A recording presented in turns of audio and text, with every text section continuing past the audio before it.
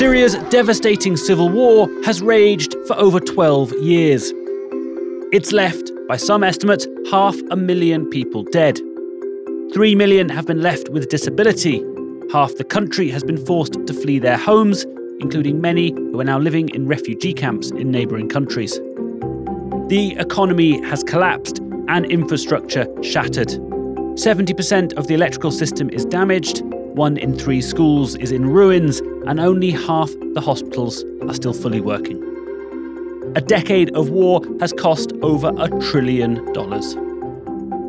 12 years ago, the Arab League expelled Syria. They accused President Bashar Al Assad of starting the civil war with a bloody crackdown on opponents to his dynastic family rule that turned the mass protest movement into an armed opposition. But now, the regional body has voted to allow Syria to return. This is Beyond the Headlines. I'm James Haines Young, and this week we're going to hear from the head of the Arab League about that decision to allow Assad to return to the body. And we'll look at what this means for the region and the conflict. Before we start, if you want to get all the latest episodes as soon as they come out, then just hit the subscribe button wherever you listen to your podcasts.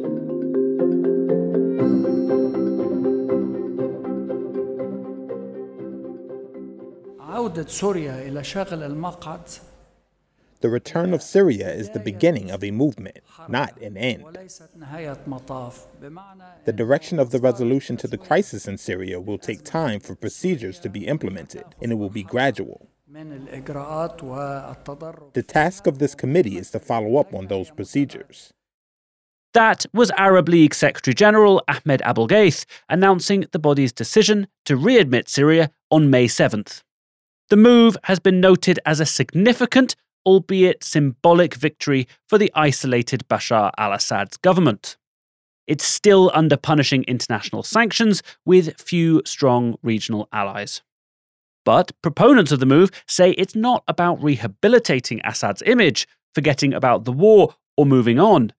Instead, it's about finally putting the Arab region's voice back into the discussion about how to end the conflict. A statement announcing the decision said it was taken to contribute towards ending the suffering of the Syrian people and realising their legitimate future aspirations. UN Secretary-General Antonio Guterres praised the decision, saying that the region had a vital role to play in helping end the war. The road to readmission has been long for Syria, and not all of the League's members backed the decision. Morocco abstained. Qatar said its stance on re-establishing ties with Damascus hadn't changed. Mr. Abul-Ghaith has made clear that readmitting Syria to the League wouldn't force any country to re-engage with Syria bilaterally. It simply allowed Syria to come back to the League and allowed Mr. al-Assad or his representatives to attend summits, including one on May 19th. To understand how that decision came about and what this means, we sat down with Mr. Abul-Ghaith. العودة الإيجابية تتوقف على أولاً. Firstly, the strength of the welcome to Syria's return, and on the extent of which the Syrian government is ready to move in the right direction towards Arab countries, and in tackling the pressing problems within Syria itself.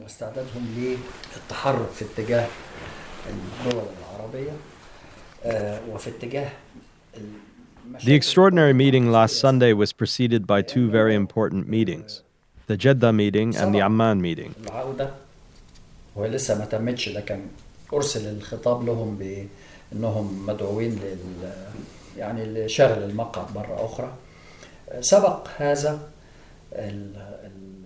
The Syrian side, represented by Faisal al-Miqdad, Minister of Foreign Affairs, who met and spoke with 4 Arab ministers. في هذه الاجتماعات على الأقل بالنسبة لاجتماع عمان حضر الجانب السوري ممثلا في Dr. Faisal was asked how the Syrian state will move in the face of its problems and in the face of the Arabs. ودكتور فيصل لكيف It was also asked how to establish a good relationship and how to implement decisions in the context over which 11 years have passed in the cause of the dispute, and many issues were discussed. إقامة علاقة طيبة وكيفية تنفيذ القرارات وتنفيذ I was told by the Jordanian minister, who told me specifically that we spoke to them about such and such issues, including the general political situation around Syria. How would they intend to act on it? وقال لي تحديدا احنا اتكلمنا معاهم في كذا وفي كذا وفي كذا فكل هذه المسائل كذا وكذا. On this basis, this committee was established consisting of 5 members, including Saudi Arabia, Egypt, Jordan, Iraq, the Secretary General, and Lebanon being the immediate neighbor of Syria. The vitality and effectiveness of this committee will also depend on it. Joining me now to talk more about the implications of the move is Ismail Nar, the National's Arab Affairs editor who's been covering the story for some time. So Ismail, how long have these discussions been going on about bringing Syria back to the Arab League? Hi, James. Yeah, I really think that things started to get set in motion following the devastating February 6th earthquake, that wreaked devastation across, areas in Turkey and Syria. That natural disaster, it sparked this sort of Arab outreach to Assad's government when we saw several foreign ministers from Arab countries arrive in Damascus to facilitate with the Assad government the release of, much anticipated humanitarian aid in reaching both government and rebel-held areas. We saw leaders like, Egypt's President Abdel Fattah al-Sisi, reach out to Assad with an official phone call, which was marked, for the first time since Assad's isolation in 2011. But all this, I think, to give context, started in 2018 when the UAE led the charge in changing the foreign policy approach when it comes to Syria. In 2018, I sat down with who was then the Secretary of State for Foreign Affairs, Anwar Gargash of the UAE, who really talked about how it was a mistake for the Arab League to have kicked Syria out. Because, in his words, what this did was mean that there was no forum for the region, countries with long historical ties who are feeling the impact of the Syrian conflict, in neighbouring communities. It left no forum for them to have a dialogue with Assad and with the opposition about trying to solve this conflict. It left the kind of only forums to be the UN track through Geneva, and then later the kind of Russian-sponsored Astana dialogue as well. That put, Turkey had a role there with the Russian dialogue, and then the international community with the UN. Neither of those dialogues have been hugely successful, but both of them have been kind of at the absence of most of the regional states. So he was really talking about how if Syria was still in the Arab League, they would have been able to, have an Arab peace plan. Yeah, for sure. And 5 years following that 2018 decision from the UAE, I think that train of thought has then been adopted by a lot of countries like Saudi Arabia more recently. And, this all intensified when regional diplomatic activity really ramped up after we saw, long-time regional rivals like Saudi Arabia and Iran agree to resume diplomatic ties. During that same time in March, Saudi Foreign Minister Prince Faisal started to hint at an increased engagement with Syria as well, but was still saying that there wasn't an Arab consensus on bringing back the Assad regime to the Arab League. But, he did say that consensus was building slowly, that isolating Syria was not working any longer, especially as, we marked 12 years since the war in Syria began, and that dialogue was much needed at the next phase of engagement in the region, and that dialogue had to happen with the Assad regime in Damascus. Yeah, absolutely. And to build on that, I mean, one of the big things that, whether that's Anwar Gargash or some of the other kind of officials in the UAE, but also you've heard a lot of this from the Saudi officials as well, about the need for the region to take responsibility for its own affairs and for its own stability and security. For a long time, you've had, the US as a sort of security guarantor of the region, which, regional states are now saying, well, we don't necessarily need people like the US or the international community to take that active role. This is something that we can also regulate ourselves. So they want the Arab League to be a more active part of that. So, of course, we've talked a bit now about Saudi Arabia and the UAE being a kind of driving force here. But what was kind of the broader conversation and the broader kind of consensus that was being built about a kind of Arab stance towards readmission of the Assad government? I think we've seen signs, with Saudi Prince Faisal bin Farhan, the foreign minister of Saudi Arabia, trying to make trips, to several other countries to build consensus ahead of the May 19th Arab League summit that Saudi Arabia will be hosting in Jeddah. He kept saying that, consensus was not reached, but I think the thinking was if we can get a majority of these countries on the table to say that, we can welcome Assad back and then talk about the logistics and what that means later on. Two big countries that stand out, obviously, was Qatar and Kuwait. Qatar has said that its position on the Assad government remained unchanged. Qatar said it wouldn't become an obstacle to any negotiations or deal in bringing back the Assad government. And I think that same thinking was also with Kuwait, which, and since 2011 has played a major role in trying to be this mediator. It's held humanitarian conferences, donor conferences for Syria. It's trying to remain the sort of Switzerland of the Gulf when it comes to the Syrian file, and so it doesn't want to take one side of the opposition or with the government. So trying to convince Kuwait and Qatar has been a major political feat, I think, for the Saudis for the past 2 or 3 weeks. That all culminated on May 7th when Saudi Prince Faisal and 4 or 5, I think, other foreign ministers agreed to bring back the Assad regime. I don't think consensus was agreed that, it was unanimous, but the decision to bring back Assad and invite him to the Jeddah summit was agreed upon. Yeah, I mean, it certainly looks from some of the statements that they're broadly in agreement that there needs to be a kind of discussion here, and some states are more reluctant to welcome Assad back, but they're saying that they wouldn't stand in the way of a kind of a regional, agreement, and so that they'd welcome them back in that sense. And then others are sort of saying we need them back in order to have these discussions. So it seems that they're all coming at this from a similar position, but slightly different places, I guess. And in terms of this agreement on May 7th, were there conditions placed? I mean, that seems to be a big thing, Kuwait talking about, what are the conditions here? What's the logistics of this readmission? While the return of Syria's seat on the Arab League, it wasn't hinged on any specific preconditions or even solid conditions following, the reconciliation. The final statement that was released following the foreign ministerial meeting at the Arab League did confirm that the May 7th decision said Jordan, Saudi Arabia, Iraq, Lebanon, Egypt, and, the Arab League Secretary General would form this ministerial contact group, a committee group of sort, to liaise with the Syrian government and seek a step-by-step solutions to the crisis. I think practical steps were discussed, and as we saw in the final agreement, that includes, the efforts to facilitate the delivery of humanitarian aid in Syria. They also called for a political resolution to the crisis resulting from the country's civil war. What that means, we don't know yet, but, talk of the UN Resolution 2254 is still central to those negotiations for moving forward. And I think Ahmed Abulghait, the Secretary General, did confirm this to us during an interview with The National. Yeah, I mean, we've heard reports that, AFP, the French news agency, were claiming that there was sort of financial dealings here between the Syrian and the Saudi government. We've seen other claims about this. Abulghait has denied that. He's saying that this is, there are no conditions set yet. I mean, what was the sense when you sat with him about the thinking behind this and the sort of next steps?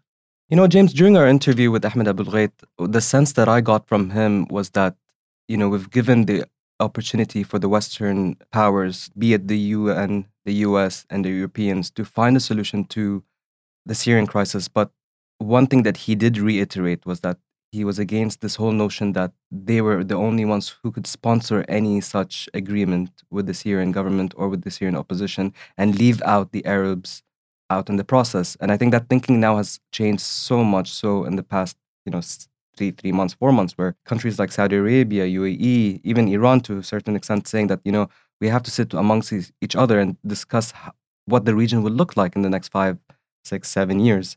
And that includes a major thing when it comes to the Syrian crisis, especially when it comes to refugees, the political solution there, the use of proxy groups in Iran. And I think Ahmed Abulghait did say that, they're not against any political framework when it comes to the UN Resolution 2254, which sets out a roadmap for the future of Syria, whether Assad is included or not. But that cannot be at the expense of any Arab participation in that process.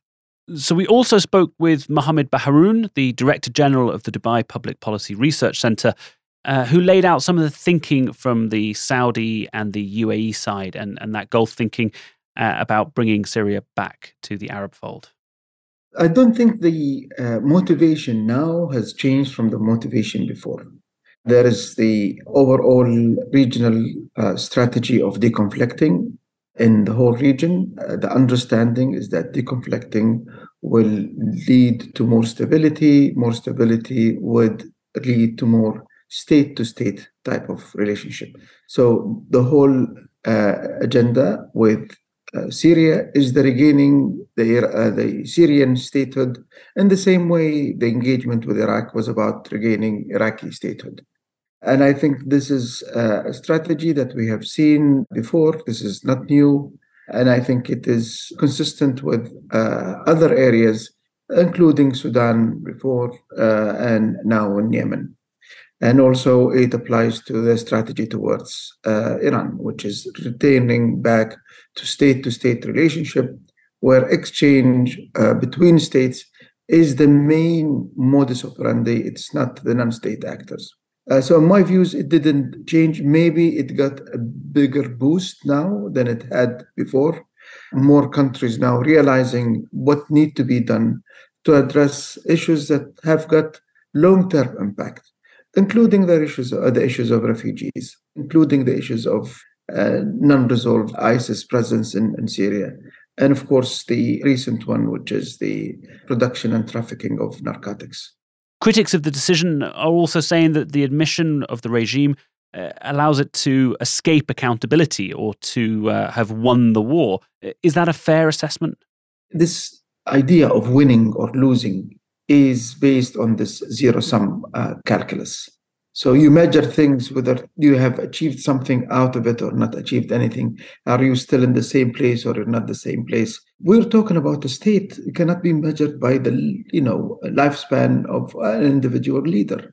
These are systems, these are bureaucracies, these are relations that need to be restored. The longer we wait, hoping that one leader or another would move away, the longer these things would become difficult to regain in the future. So I am not in favor of calculating this by whether a specific person is there, when did he lose. I think the focus, particularly from the UAE, has been on the Syrian people. And when you look at the Syrian people, you look at all of the people, what are they lacking right now? They're lacking connection with everyone.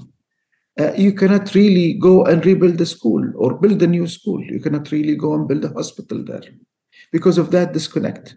And the further that disconnect happens, the further the disintegration between the different parts of Syria becomes deeply rooted. There are generations of people who do not know the world as we've known it because they were born in a refugee camp.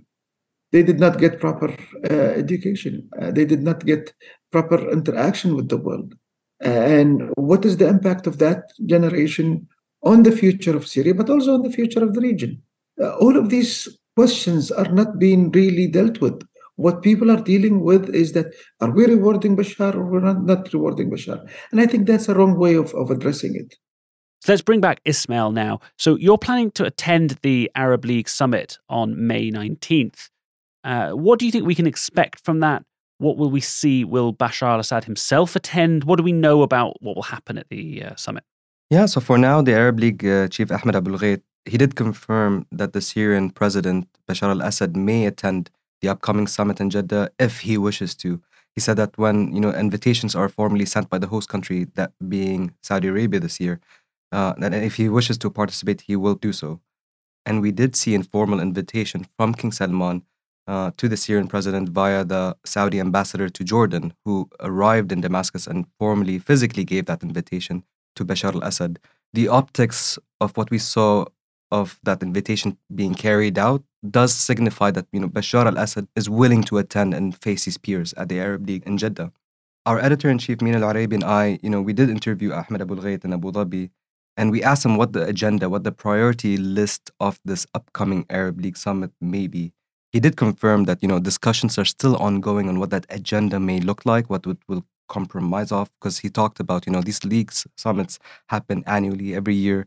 Obviously, Sudan is a big talking point. I'm not sure we will find any political resolution to that conflict at the Arab League in Jeddah. Syria, certainly, if Bashar Al Assad is going to be present at the summit. But he did confirm that, he has a lot of enthusiasm for this year's summit. And I think when you compare it to last year when Algeria hosted the summit, more of senior leadership, be it the presidents, be it the kings, will be attending this summit in Jeddah. Just coming back to this idea of will he attend in person, Bashar al-Assad has been fairly isolated and hasn't done a lot of international travel since 2011. Certainly, yeah. If you think about since 2011, he stayed put in Damascus except for occasional visits to very close allies. But in this year alone, he visited the UAE, Oman. Recently, he was in Iran and Russia. And for him now to possibly arrive and land in Jeddah, where he will be greeted by King Salman and Crown Prince Mohammed bin Salman, will be a huge political moment for the Assad government and for Damascus and the Middle East in terms of their relationship. He's not just attending a bilateral visit with the Saudis, he's meeting his peers who he hasn't had much contact with over the past, 12 years. And that being in Jeddah in Saudi Arabia is a huge moment, given that they are a powerhouse player in the region. So, 12 years after it was expelled from the Arab League, Syria is back. Officials insist this is about creating new space to hold talks, one led by Arab states, that will help bring the region a step closer to managing its own affairs and stability. But it also risks appearing like Mr. Al-Assad, a man accused of war crimes, is being welcomed back to the international community without accountability. Either way, the decision is a major step for Syria, for the Middle East, and for regional stability. The extent to which the Arab League can now play a role in a lasting solution to the conflict is unclear. But the UAE and Saudi Arabia are certainly hoping that inviting Mr. Al-Assad to a regional forum for discussion is better than having no discussion at all. Thanks this week to Arab League Secretary-General Ahmed Abulgaith, Mohammed Bahroun from the Dubai Public Policy Centre, and the National's Ismail Nama. We were produced this week by Arthur Edison and Dua Farid. I'm James Haines Young, and if you want to get all the latest episodes of Beyond the Headlines as soon as they come out, then just hit subscribe in your podcast app. And if you can leave us a rating and a review while you're there, it makes all the difference.